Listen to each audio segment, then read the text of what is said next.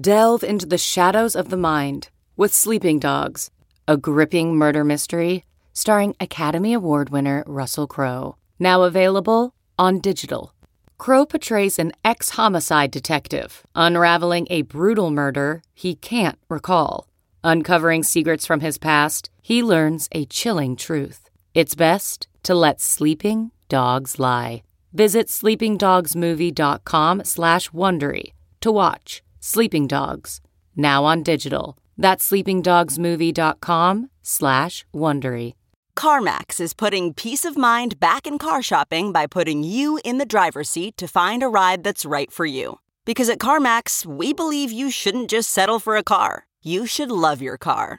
That's why every car we sell is CarMax certified quality, so you can be sure with upfront pricing that's the same for every customer. So don't settle. Find love at first drive and start shopping now at CarMax.com. CarMax, the way car buying should be.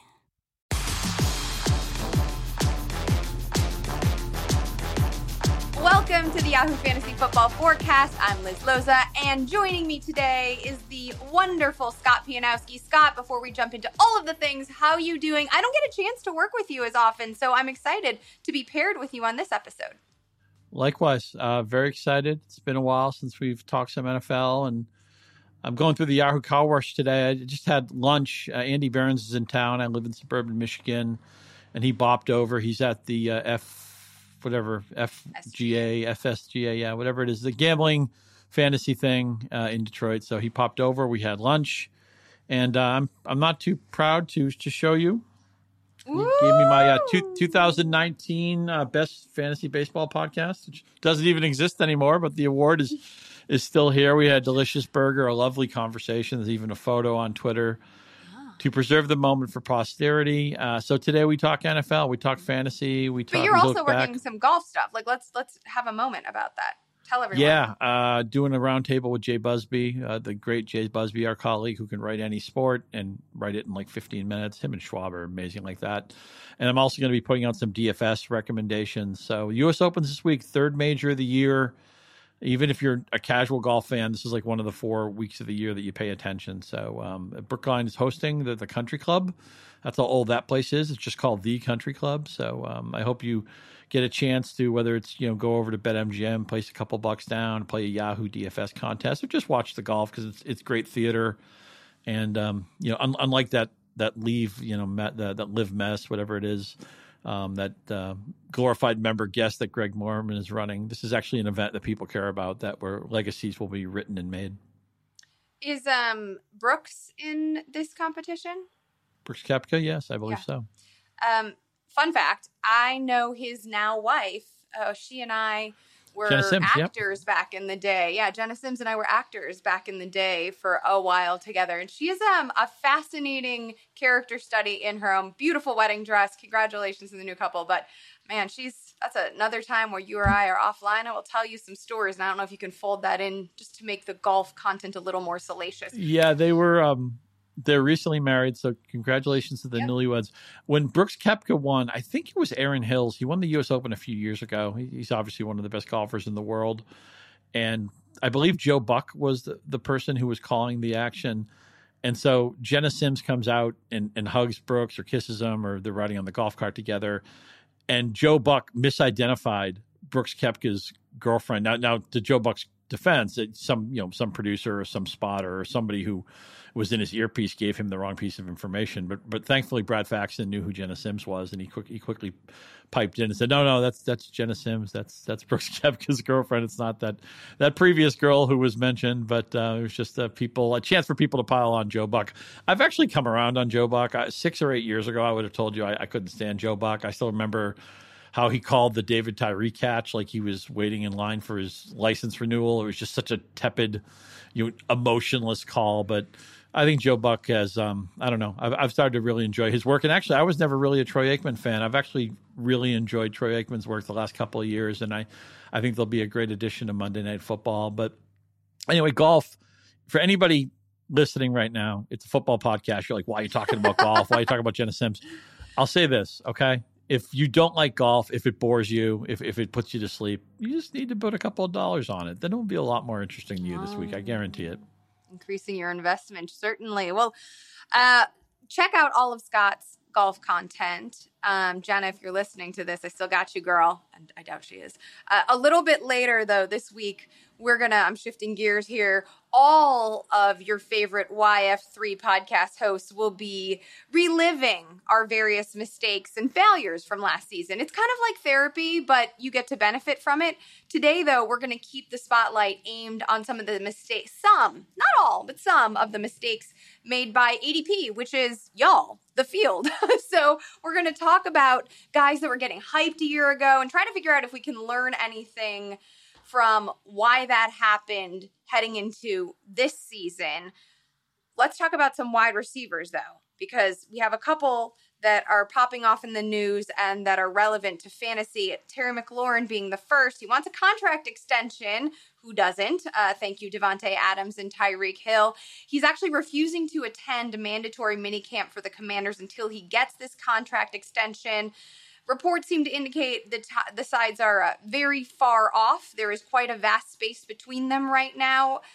It would seem to indicate that perhaps there was a trade, maybe not this season, in place, but if the extension doesn't go McLaurin's team's way, perhaps not too far in the distant future. What are some of your thoughts on the McLaurin situation here? Yeah, my basic rule of thumb on holdouts, especially at this time of year, is that players play, that the game checks are too seductive, and everybody's window in the NFL is so tiny for relevance anyway. They don't want to give up any of that earning power. So I generally don't take them that seriously. I mean, I'm all for McLaurin doing whatever he can to get some leverage going. And I'm always happy when a football player gets his money because, again, they have such tiny windows to be relevant, and they're risking the quality of their life on every snap. I mean, these guys are gladiators and warriors. There's been some exceptions to that rule. Le'Veon Bell famously sat out a full year. I remember Vincent Jackson, the late Vincent Jackson, sat out maybe, 8 to 10 years, 8 to 10 weeks, one year, but he came back just to get the year of service time so he could be a free agent. I think this will eventually get solved. What I've been trying to figure out, Terry McLaurin is somebody I fell in love with the moment he joined the NFL. And he reminds me, I know he's done some work off the field with Doug Baldwin, just some technical work, they worked out together. They talked about route running, and Doug Baldwin was always one of my favorite players, one of the smartest receivers, one of the best technicians. And McLaurin wants to be, like, everybody in the NFL is competitive, but I really believe Terry McLaurin is just one of the smartest receivers and wants to maximize his skill and is always looking to get better. And, why not pick the brain of somebody like Doug Baldwin? What I'm trying to figure out, Liz, I'm curious your take on this, is McLaurin's been stuck with just a lot of bad quarterback play, and it's been a revolving door in Washington since he's been there. Now Carson Wentz is there, and Wentz statistically had a solid season last year. I didn't think it looked anywhere near as good with my eyeballs. I'm not a trained scout, but I'm somebody who watched football for a long time. Is Carson Wentz good enough to get Terry McLaurin to that, top 8, top 10 receiver spot that we think he can be at his best? Or is it just a case of, okay, Wentz is more like a below average quarterback and McLaurin's going to have to fight for everything he can get this year? I mean, wide receiver 10, 12, I think is out of his range of probable to possible outcomes. Last year, Michael Pittman, who, for all intents and purposes, was the wide receiver 1 on the Colts while Carson Wentz was there, was the wide receiver 18 overall for fantasy. So I think that McLaurin can certainly fall into the top 20, maybe flirt with wide receiver 15 numbers. But I also think the competition at the top of the position is just too intense for McLaurin, and there are too many other good wide receivers with better, more accurate quarterbacks. Michael Pittman, in fact, being one of them. Matt Ryan, in terms of statistical accuracy, last season was the QB 8. But Carson Wentz fell outside of the top 20 for most accuracy metrics per player profiler. So I think that that's going to be the hindrance, but I do think that Terry McLaurin, to borrow a phrase that you've used often, can drag Wentz into production, especially if he has either a Curtis Samuel or a Jahan Dotson working the opposite side of the field and maybe pulling less defensive coverage. But I don't think he's going to be able to do enough. I don't think that offense will be robust enough to put him inside the top 15. Fascinating right now that in national ADP, Michael Pittman right now is the wide receiver 15 and McLaurin is the wide receiver 16. So they're right next to each other. And a lot of people I think Pittman's going to be one of these kind of sharp money hipster picks, which is great if you're in a public league. It might be tough in an industry league where like 5 of us are elbowing each other out of the way to try to be the Michael Pittman guy because Matt Ryan's seen as an upgrade.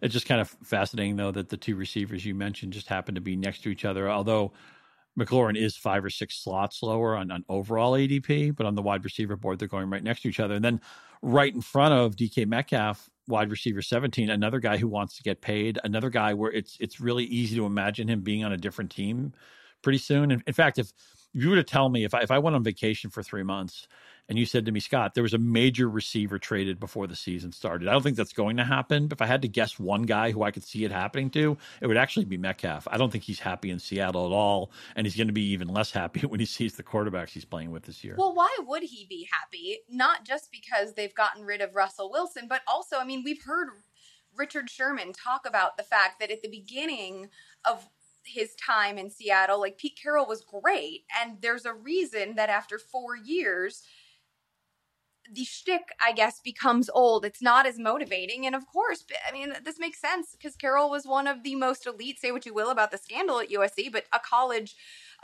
coach. And so I feel like maybe there's, he's used to guys coming in and out. And after a while, the rah shtick starts to fall a little bit thin, is more tinny. And I think that, you know, if you consider in the moves, also right now I'm reading reports that like Geno Smith is the front runner ahead of Drew Lock for the starting quarterback position in Seattle. Like, of course, DK Metcalf, who experienced that coaster last season, isn't thrilled with either of these options. But how bad has Drew Lock got to be if he's the number 2 right now? Yeah, I hear you. Actually, I will admit, I think Geno Smith played better last year than I expected, but maybe it's because my expectations were absolute zero.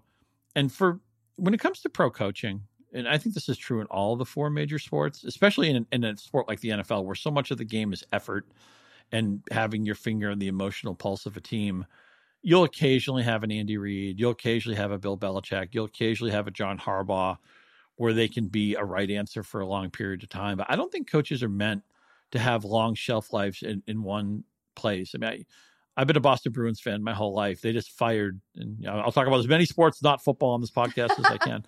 They just fired Bruce Cassidy, who made the playoffs all 6 seasons. In his best season, he went to the Stanley Cup Finals, where the Bruins lost Game 7 at home to the St. Louis Blues. They probably should have won the cup that year, but St. Louis took it for them, much to the delight of like all of our Roto World friends who are from the St. Louis area.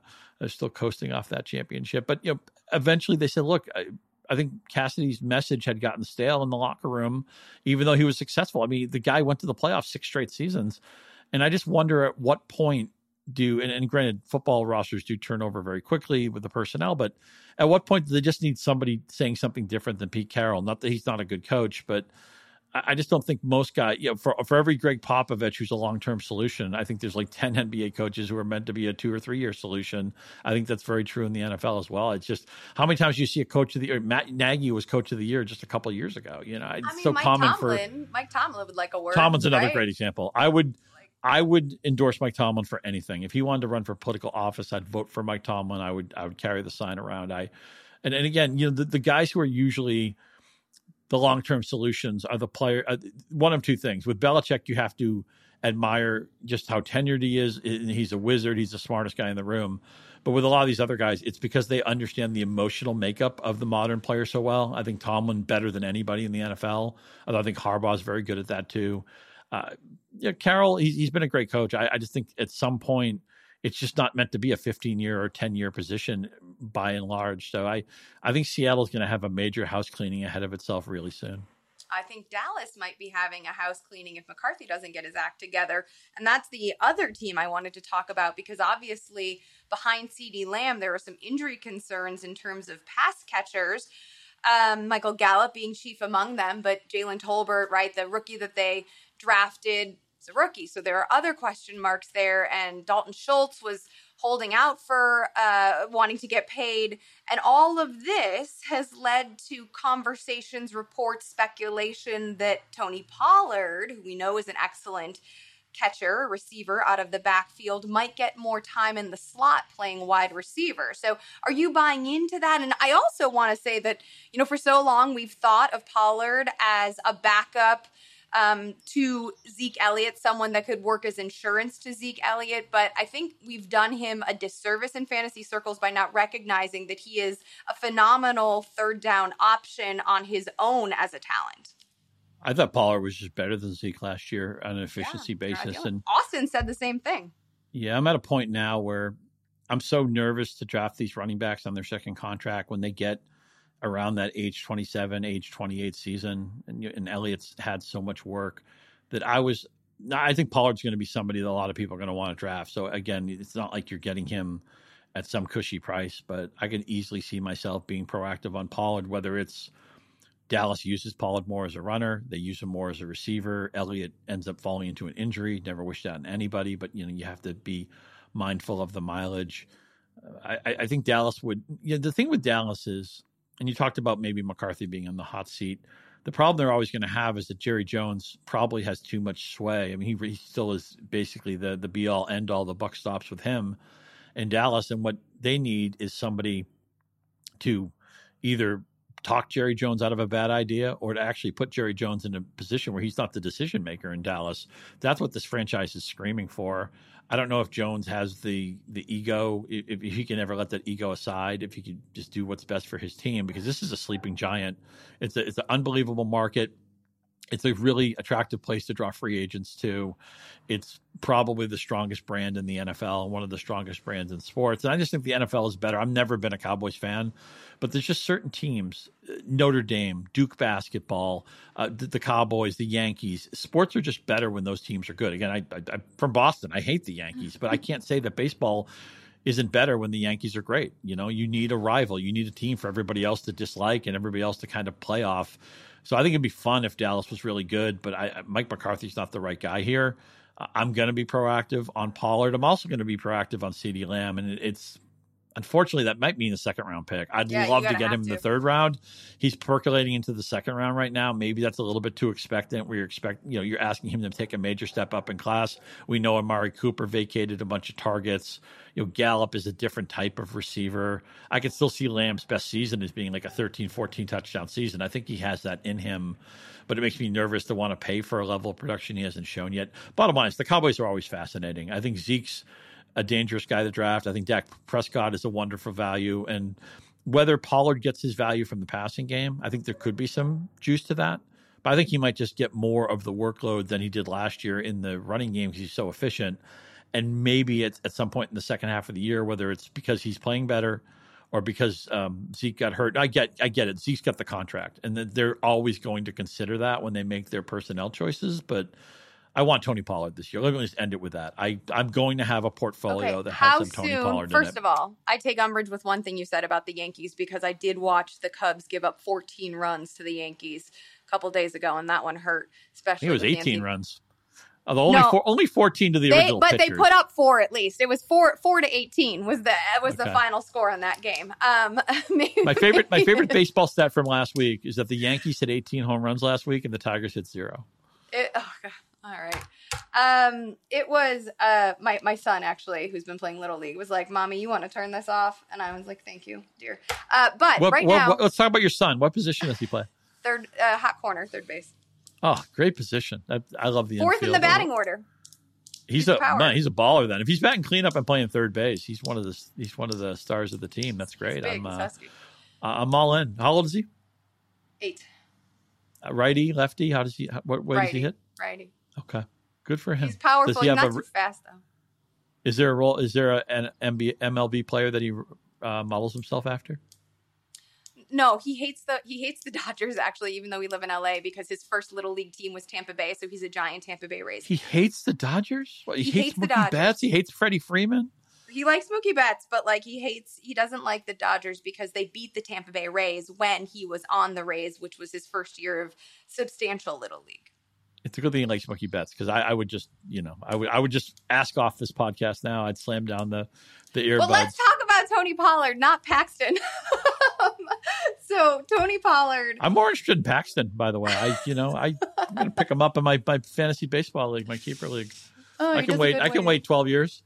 He does a really good wave. His walk-up music is the intro music to The Peacemaker, which was all my husband's doing. So, Tony Pollard, are you right now his ADP middle of the 8th round in 12-team exercises?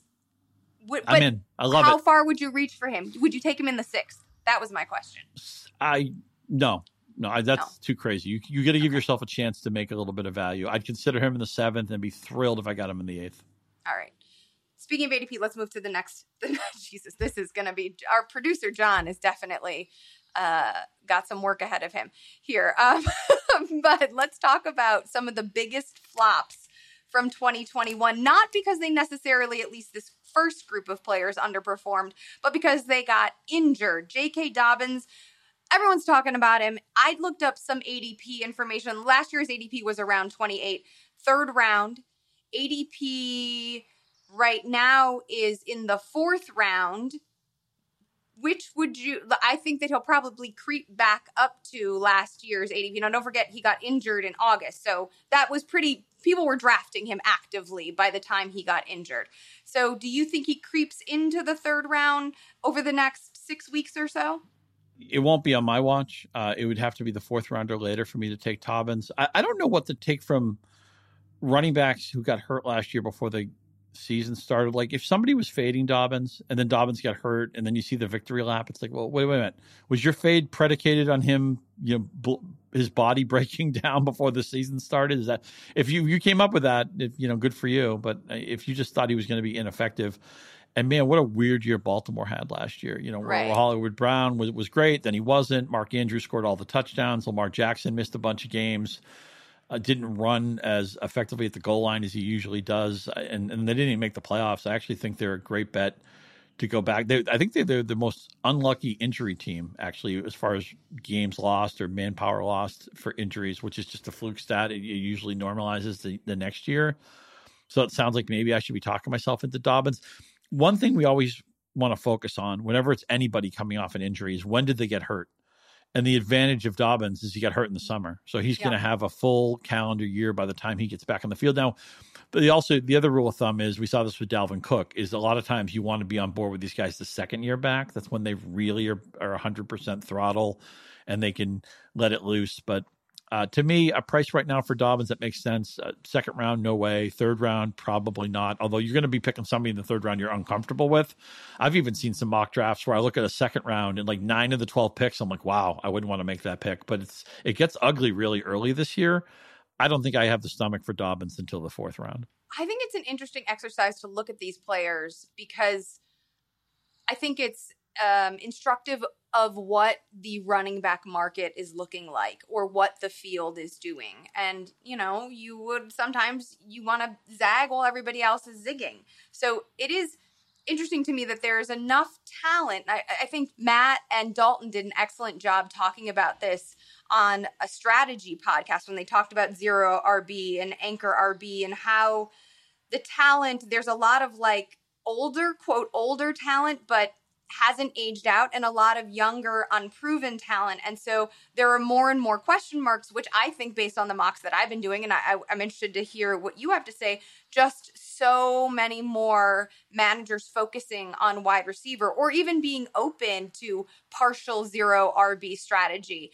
I like that leads me to want to talk about Cam Akers, right? At the end of what was that 2020, everybody was all in on him. He had such an incredible run over the last stretch of the season. And then obviously he tears his Achilles in July while he's just working out, just training, tears his Achilles, and then manages after just like 6 months later, which is unheard of for that injury, comes back, but is woefully inefficient, managing 1.6 yards per touch when he did come back. So now there are question marks about, all right, well, how much, you mentioned, right, you want to get that running back who's in the 2nd year back, or that player, frankly, who's in the 2nd year back from a catastrophic injury. So is a year and change enough? Is a year in, August, a year and 3 months, 15 months close enough to make you want to invest in Akers and believe that he can return to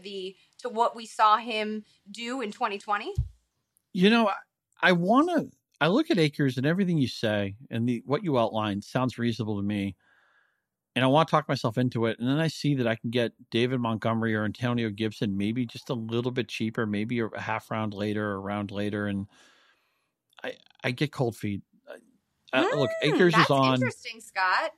Akers is tied to a good offense. They want him to be the lead back. They have other talent. They're always going to have other talented runners. And we know, look, what 29 teams out of the league are probably going to use multiple backs.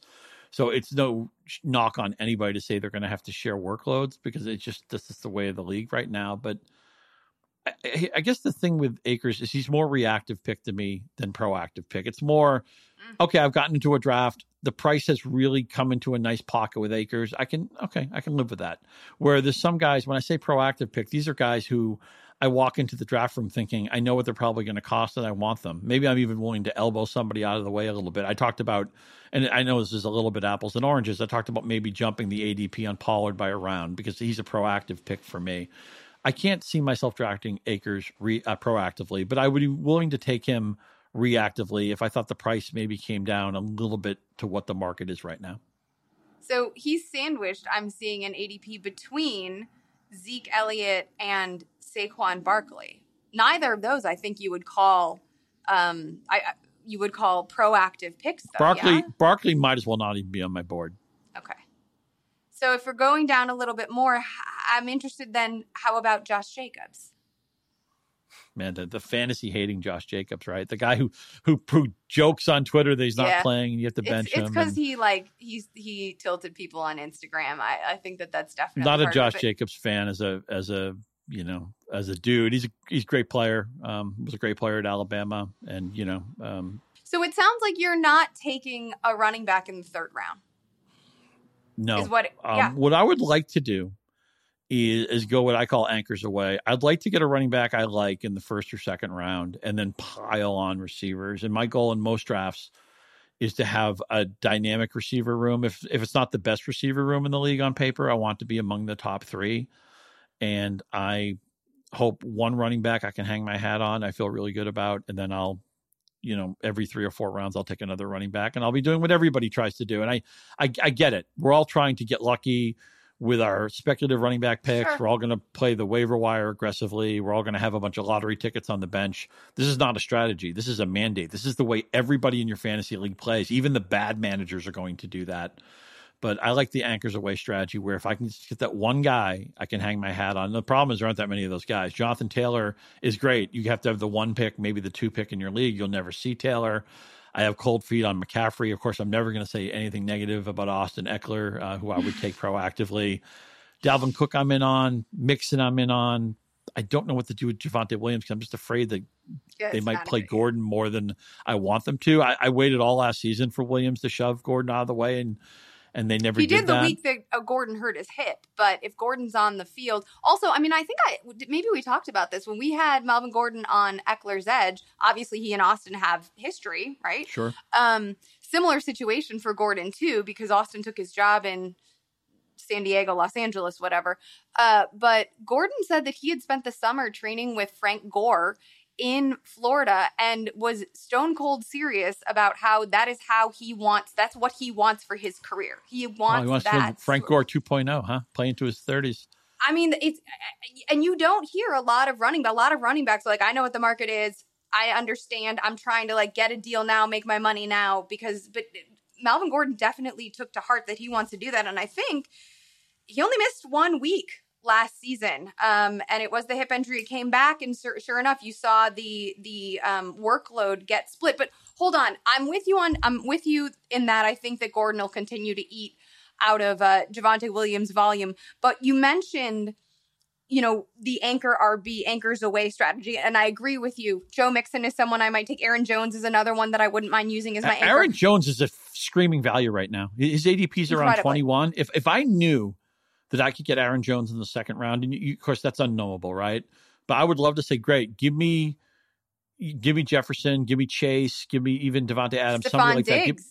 Give me Stephon Diggs at the end of the first, and then give me an alpha receiver, and I'll come back with Aaron Jones, and then I'll go back to that receiver room, maybe get a Pittman or somebody, maybe get T. Higgins, somebody like that. Yeah. Third.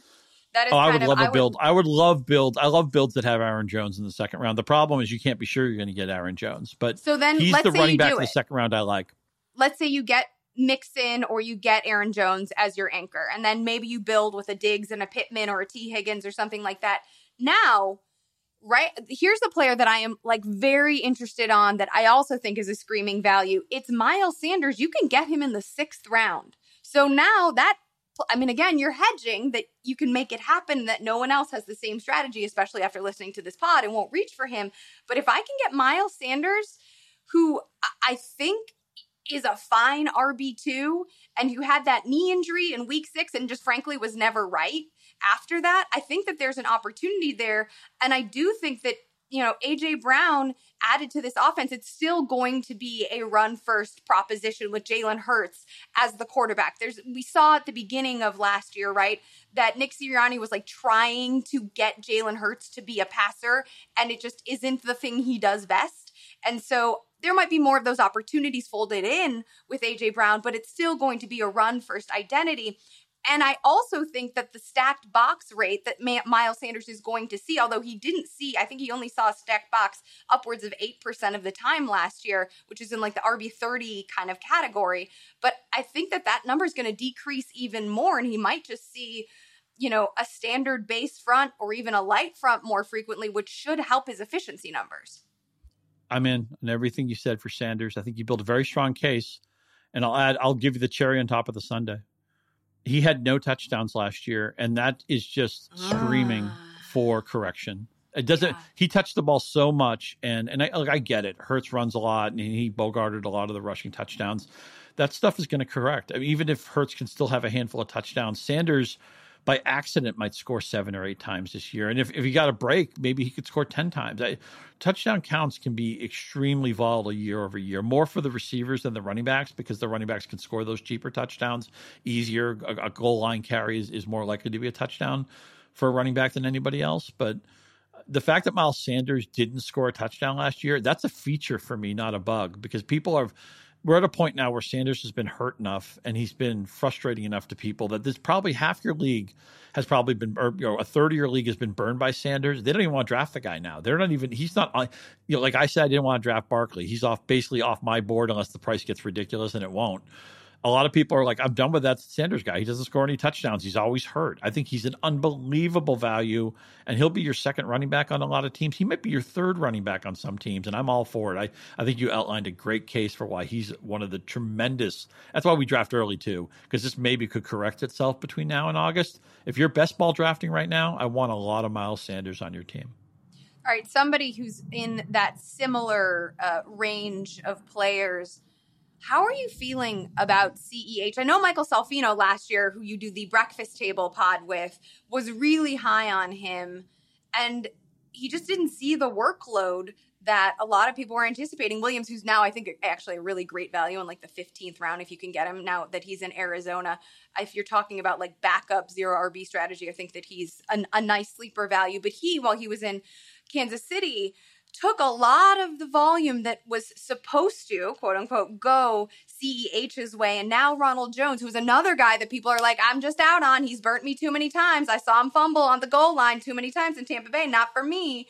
But we know also that Andy Reid's pretty forgiving when it comes to fumbles. Kareem Hunt, obviously, in his rookie season, in his first touch, but also CEH fumbled a couple of times last season and didn't seem to be punished for it the way that maybe Ronald Jones was in Tampa Bay. Yeah, I think they're just wondering if maybe CEH is just, maybe he's just MEH. Maybe he's just a good player, but was miscast as a first-round pick. And, he played on a college offense that was so dynamic at the receiver position that maybe, and granted, I mean, we know the Chiefs have all sorts of talent. They don't have Tyreek Hill anymore, but, CEH's career in the NFL has been built on everybody's worried about Kelsey. Everybody's worried about Hill when he was still with Kansas City. The offense is differently shaped now, but I just can't get past that. I think CEH is just slightly above replacement level, maybe an average back. Andy Reid doesn't have any predisposition to give him a heavy workload.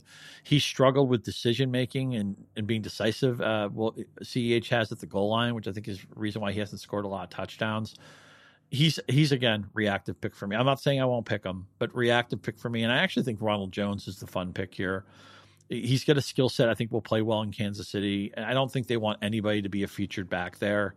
And we've seen secondary back. I mean, there was even Jerick McKinnon had moments. You had to time the market. You had to probably wait till the playoffs when McKinnon went crazy. It's like, oh, where was this when I needed you in week 9? I picked you up or whatever it was. But isn't it fun, though, with the Kansas City just to see a sea change, right? There's no Tyreek Hill. And the whole time that Mahomes has been there, he's had the benefit of everybody gets off the bus petrified that we can't let Tyreek Hill score 5 80-yard touchdowns against us. I think MVS is a good player. I do. I think Juju's a good player, but these guys are not, obviously, Tyreek Hill. So we're going to see Kansas City and Andy Reid, Patrick Mahomes are really going to have to sing for their supper this year. I think the Chargers are screaming value to win that division, albeit all 4 teams are good. The Raiders just went to the playoffs. The Broncos have obviously brought in Russell Wilson. You know, last year the NFC West was kind of the hot division. I think this year the AFC West, they could put all those games standalone, and I'd be all for it. But I'm curious to see what they do with the Kansas City offense. I will not be drafting a lot of CEH. I am open to Ronald Jones. He'll be one of my cheapest lottery tickets and a great best ball pick because then you don't have to time the market. Whenever Ronald Jones has that 85-yard, 2-touchdown game, it automatically counts for your team. But I love the idea of Jones because of the value presented and the upside presented, especially in accordance with the anchors away strategy. I don't think CEH has done enough previously to be worthy of top 25 positional draft capital. But I am curious, in Kansas City, this new lookish, which of these receivers, because I'm seeing Juju Smith-Schuster, his ADP is getting steamed up, to quote my friend Big Travie of the Fantasy Whispers. He is getting steamed up. MVS remains a pretty decent value. Now, as a Bears fan, I watch a lot of MVS and I watched him drop a lot of passes, but I can understand that perhaps, again, with Andy Reid, who seems to be more forgiving, and Patrick Mahomes, who seems to be more forgiving than Aaron Rodgers, maybe there's an opportunity, and this is a little bit like on the couch-ish, he can get out of his head, and I'm just not sold even when I think about the value. I mean, even when I think about the volume, rather, that Juju Smith-Schuster presents, I still think about how he's like not a wide receiver 1, and we've seen that. And so maybe the better option is MVS, even if he doesn't present the consistent week-to-week production that you might want. I'm going to take one of the cheapest cop-outs a fantasy football analyst can take, is that MVS is the best ball play and Juju is the weekly play, because Juju's going to have a projectable volume. His target share is going to be pretty stable. And MVS is going to have weeks where he gets 3 looks, and he's going to be, Josh Hermsmeyer in week 5 is going to say MVS fits the buy low model for air yards. And then MVS is going to have a 5 for 155 and 2 game. And somebody's going to win the Millie Maker, going to win a big Yahoo DFS baller contest because they had MVS at low ownership. But it's going to be really hard to trust that week in, week out. Ideally, in a seasonal roster, MVS would be, your speculative wide receiver 3, wide receiver 4, something like that. But it's going to be really hard to hang your hat on him week in, week out. They do different things. Again, Juju, they're going to ask to work the middle of the field, a lot of slot snaps, where MVS, he's one of those players that's going to have value even when he's not drawing the ball.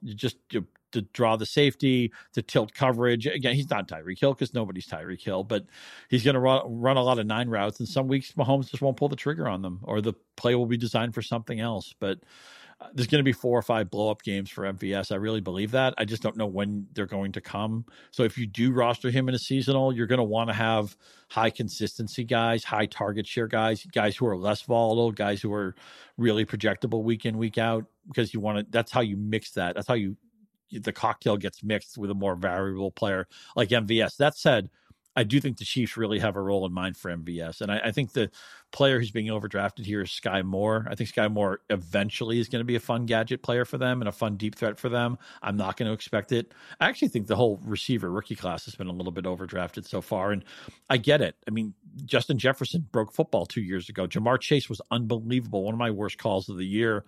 I'll talk about him next week. But I don't think there's going to be a Jefferson or Chase this year. Not a knock on the class. It's just those guys are rarities. And the fact that they happened one year after another from the same offense, no less, at LSU, I think it's maybe setting some people up to fail and overdrafting some players this season.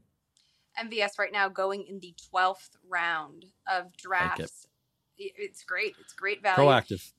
Juju Smith-Schuster, though, he is going, just to provide context so our listeners understand, the 8th round. So real quick before we move on to some of the other ADP guys, I'm interested, since you mentioned best ball versus redraft. In redraft, Juju Smith-Schuster or Gabriel Davis, they are being drafted basically back-to-back.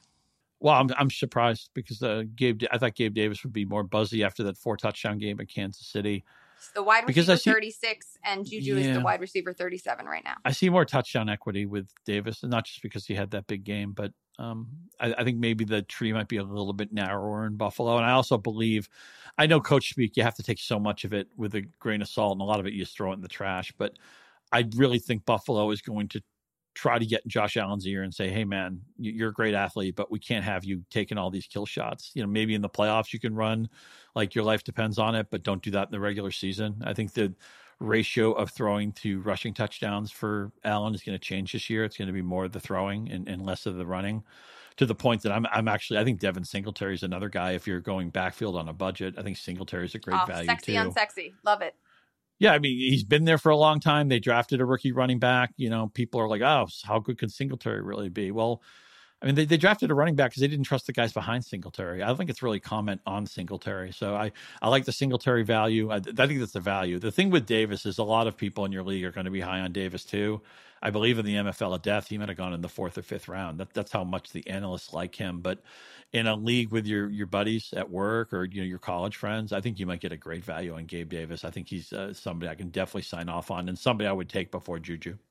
Let's talk about Robbie Anderson. I want to stay with wide receiver, though, because obviously right now we've got Baker Mayfield and the Carolina Panthers in the news. There are some reports, who knows if it's gossip, speculation, saying that the Panthers are urgent to acquire Baker Mayfield because of the Deshaun Watson situation in Cleveland.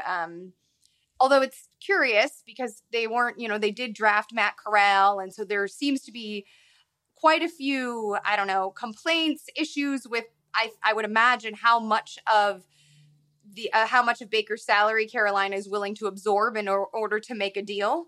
And obviously Cleveland's probably like, take it all. But they have their own problems. So with that, and I'm thinking about all of that because, and I am guilty of this, so I will own it. I'll probably have to own it again next week. But heading into last season, I definitely pounded the table for Robbie Anderson because of the chemistry that he showed with Sam Darnold, and because we saw him evolve as a pass catcher. He wasn't just this, deep threat throughout all of 2020. He definitely, you saw the routes become crisper. You saw him being used in other ways. I thought the next step of the evolution was coming in 2021, and he got paid right before the 2021 season. I think he had a deal worth upwards of $20.5 million guaranteed. So I was like, all right, he got paid, he got his quarterback, he's evolved. This should lead to more production. It obviously didn't. 7 drops, I think he got recorded 7 drops.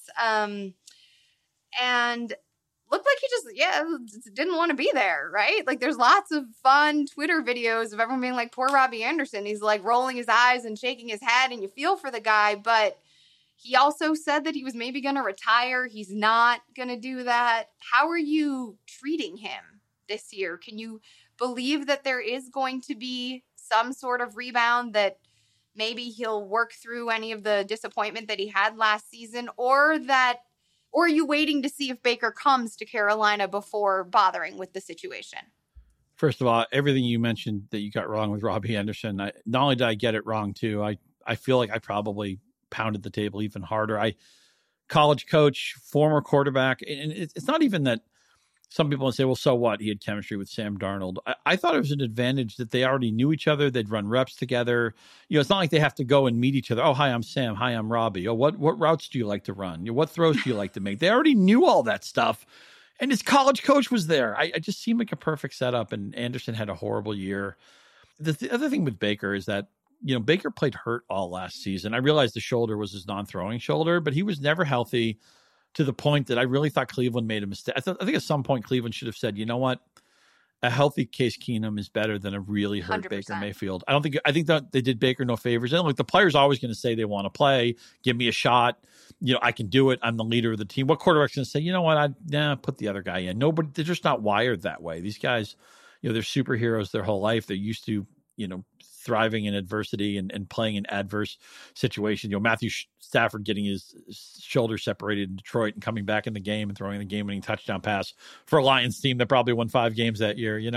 That's what all these guys do. They're all John Wayne. So I think Baker Mayfield's a great buy low. I don't know what the price is going to be. Cleveland's in such a weird situation right now because nobody knows if Watson's going to be eligible to play this year. I think Cleveland really screwed up just giving a huge amount of money and a huge amount of trade capital for somebody not knowing when he can play again and not knowing what the PR hit is. And what did you do? Did you just stain your franchise's reputation to make this deal with this guy? I get it in the NFL. You don't have a quarterback. You're not relevant. Your reputation is only stained as long as you're not winning, right? Like, the reputation will become unstained if Deshaun Watson, and there's the if, is on the field and leads them to a postseason.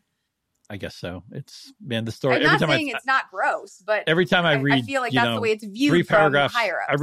I read 3 paragraphs of the Deshaun Watson story. I feel like I need to take a shower, but Cleveland's in a weird position. I think Baker Mayfield is never going to be that, number 1 overall franchise quarterback, but can he be a league average or slightly above league average quarterback? Sure. I think so.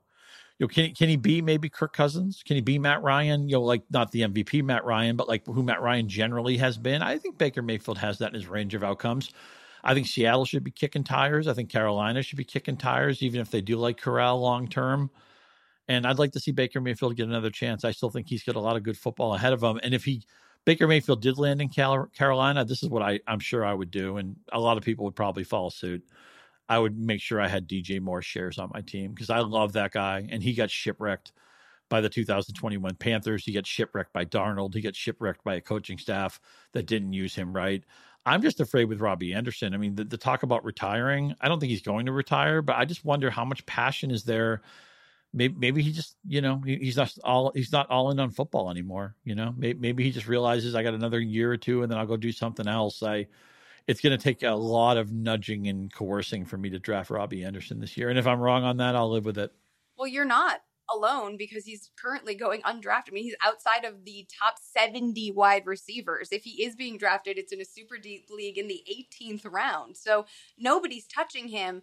But I feel like this situation, if we're trying to make it instructive and comparing it to last year, is interesting because nobody wanted to touch the Detroit Lions. I think largely because, Amon-Ra St. Brown was down there. There were a lot of outside of TJ Hawkinson, like wide receivers that were in that like wide receiver 70 range because nobody knew which guy was going to be the guy. And so nobody wanted to speculate, especially on a team that had traditionally, not historically, been pretty bad, and a lot of people are out for 1 week, I felt right about Quintez Cephas for 1 week. But and so I think we're looking at this situation similarly. Last year for the Lions, it was TJ Hawkinson. He was going to see all the volume. This year, I think DJ Moore is probably, it's not apples to apples because obviously they play different positions, but in terms of volume, he seems to be the only pass catcher that you can count on in Carolina, and he did eclipse 1,000 yards even despite everything last year for his 3rd consecutive season. So outside of him, though, one of these guys is going to do something. I think it will likely be Robbie Anderson because unless he is completely out, as you're saying, on the sport, but because what we've seen before, because of his evolution, because he has because he has really great routes, because he's a technician, because he has the talent. And so I think there is a possibility that Robbie Anderson becomes like a week 10 to 17 hero. It's just going to take a lot of other things at the top falling in a way to make that happen. And you don't want to draft him because you don't want to stash a guy that might not show up until double-digit weeks. And to be fair, I mean, it's a pretty thin wide receiver depth chart. They don't have a tight end of note.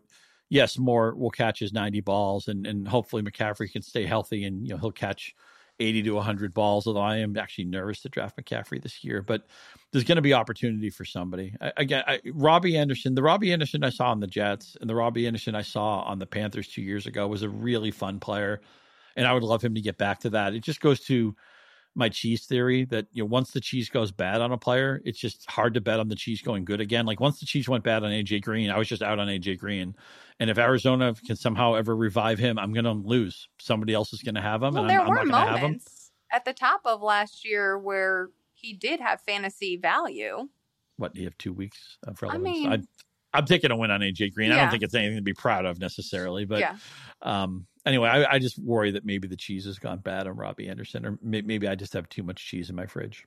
That can be it too. Well, cheese is delicious. I don't know how anyone can't. You can't have too much cheese. I mean, that's a delicious. So okay, I'm looking at other deliciousness here. Where should we end this? Let's do one more player. I mentioned TJ Hawkinson. Mm-hmm. I think something we didn't account for last season. I think you and I were both on the same page about this because I was very high on Hawkinson because of the volume. And yet we didn't account for the fact that defenses can adjust and will adjust. And they did adjust faster than the offense once they had to clear out Anthony Lynn, right? But faster than the offense in Detroit could manage. And then you found Amon-Ra come later, but TJ Hawkinson was just so easy to take away that even if he was getting this volume, it didn't matter because he wasn't putting up any production. Is there a player like that that's this summer you feel like similarly we could learn that lesson from, or we could see that copy and pasted to a different squad this fall? First of all, I think that's a great observation. If you're a tight end, normally we like the only show in town players because they have guaranteed workload, they have guaranteed target share, they have guaranteed goal line opportunity. But generally speaking, if a team gets off the bus and wants to take out a tight end, they can. And Jared Goff he's a mid-level quarterback. He's never going to be a star. There's no shame in being just a league average player. That's just what he is.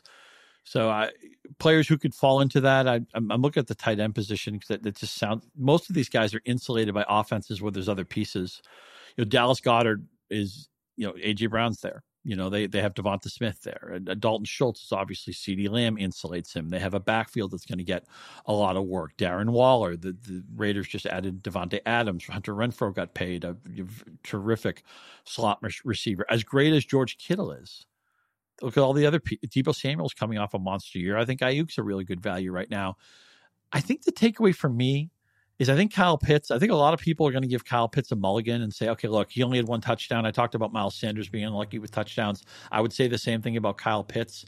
I think a lot of people are going to say, you know what? I was all in on Pitts last year. I wasn't wrong. I'm going back in. Right now he's the number 3 tight end in ADP. I think a lot of people are going to go back in for Kyle Pitts, and they're going to be disappointed. Not that he's going to be a flop. I mean, last year, mostly because of survivor bias, playing the full season, he ended up with, tight end 7 ranking or something like that. But I suspect, per your rules on Hawkinson, I think Pitts is going to be mildly overdrafted and a disappointment. Not a season ending or, oh my God, I screwed up disappointment. But I would advise you not to draft Kyle Pitts proactively this year. And I think somebody in your league is probably angling to do so. For me, the player that is not, I love the phrase you used, insulated by the rest of the offense is Cole Kmet, who is always a buzzy sleeper pick every summer. This year, though, he doesn't have Jimmy Graham stealing the touchdown. Kmet would be the one who did all the dirty work over the middle, and then they'd get to the goal, they get to the red area, and it would be Jimmy Graham for his 1 target, 1 reception, 1 touchdown that ended up getting it. But I don't think Darnell Mooney is a wide receiver 1. I am bracing for an absolutely ugly season from the Bears. And I think that the difference, obviously, between Hawkinson last year and Kmet this year is that Kmet's not going until the 10th or the 11th round. He's like the 16th tight end being drafted. So if you throw a dart and you miss at that position, then who cares? But if his ADP, because as the summer continues, there's going to be all of these sleeper articles about Kmet, if that starts to steam up a little bit, then I would just be mindful of the fact that, there's a possibility that he's not going to be as efficient as you were hoping. But again, Hawkinson was like a 4th round pick, I think, last year. So pretty vast in terms of the capital needed to invest between the two. Let me tap your knowledge base here. So you say some cold water on Kmet. Who is the tight end outside of the top 12? So somebody who you would take as a second tight end, or maybe even a waiver wire pickup early in the season. Who is the cheap tight end who you're like, yeah, I can see this person popping this year? I'm all over Alberto. I think I've been all over him forever. When Matt and I did the pod a couple of weeks ago, there are questions about which of those wide receivers is going to turn into the alpha, right? I'm thinking right now it's going to be Courtland Sutton, and that's how I've ranked them. Jerry Jeudy, I'm just getting bad vibes from, whether it's DUI or groin tweak. It feels bad vibey. Tim Patrick is always an incredible value. Draft Tim Patrick. He will be a great, again, I'm being cheap here. He'll be a great best ball value. You'll get 8 touchdowns. I don't know when they're coming. We'll probably talk about them on the waiver wire pickup pod with Barons. You and Andy will exhaust the times. name Tim Patrick. 100%. Tim Patrick, we'll name the thing after Tim Patrick, but please draft Tim Patrick this year. And I agree with you, by the way. Maybe the one of the biggest fantasy questions into the offseason is who does Russell Wilson meld with? Who's his guy? And I agree that it's probably Sutton, but why not? Why can't it be Albert O? Why can't Albert O have 698 yards and 7 touchdowns? I think that's possible, or 750 and 6 or something like that. He only has like 1 career drop, and he was excellent in college in terms of efficiency and has excellent hands. That's one of the things that scouts noted the most about him coming out of college.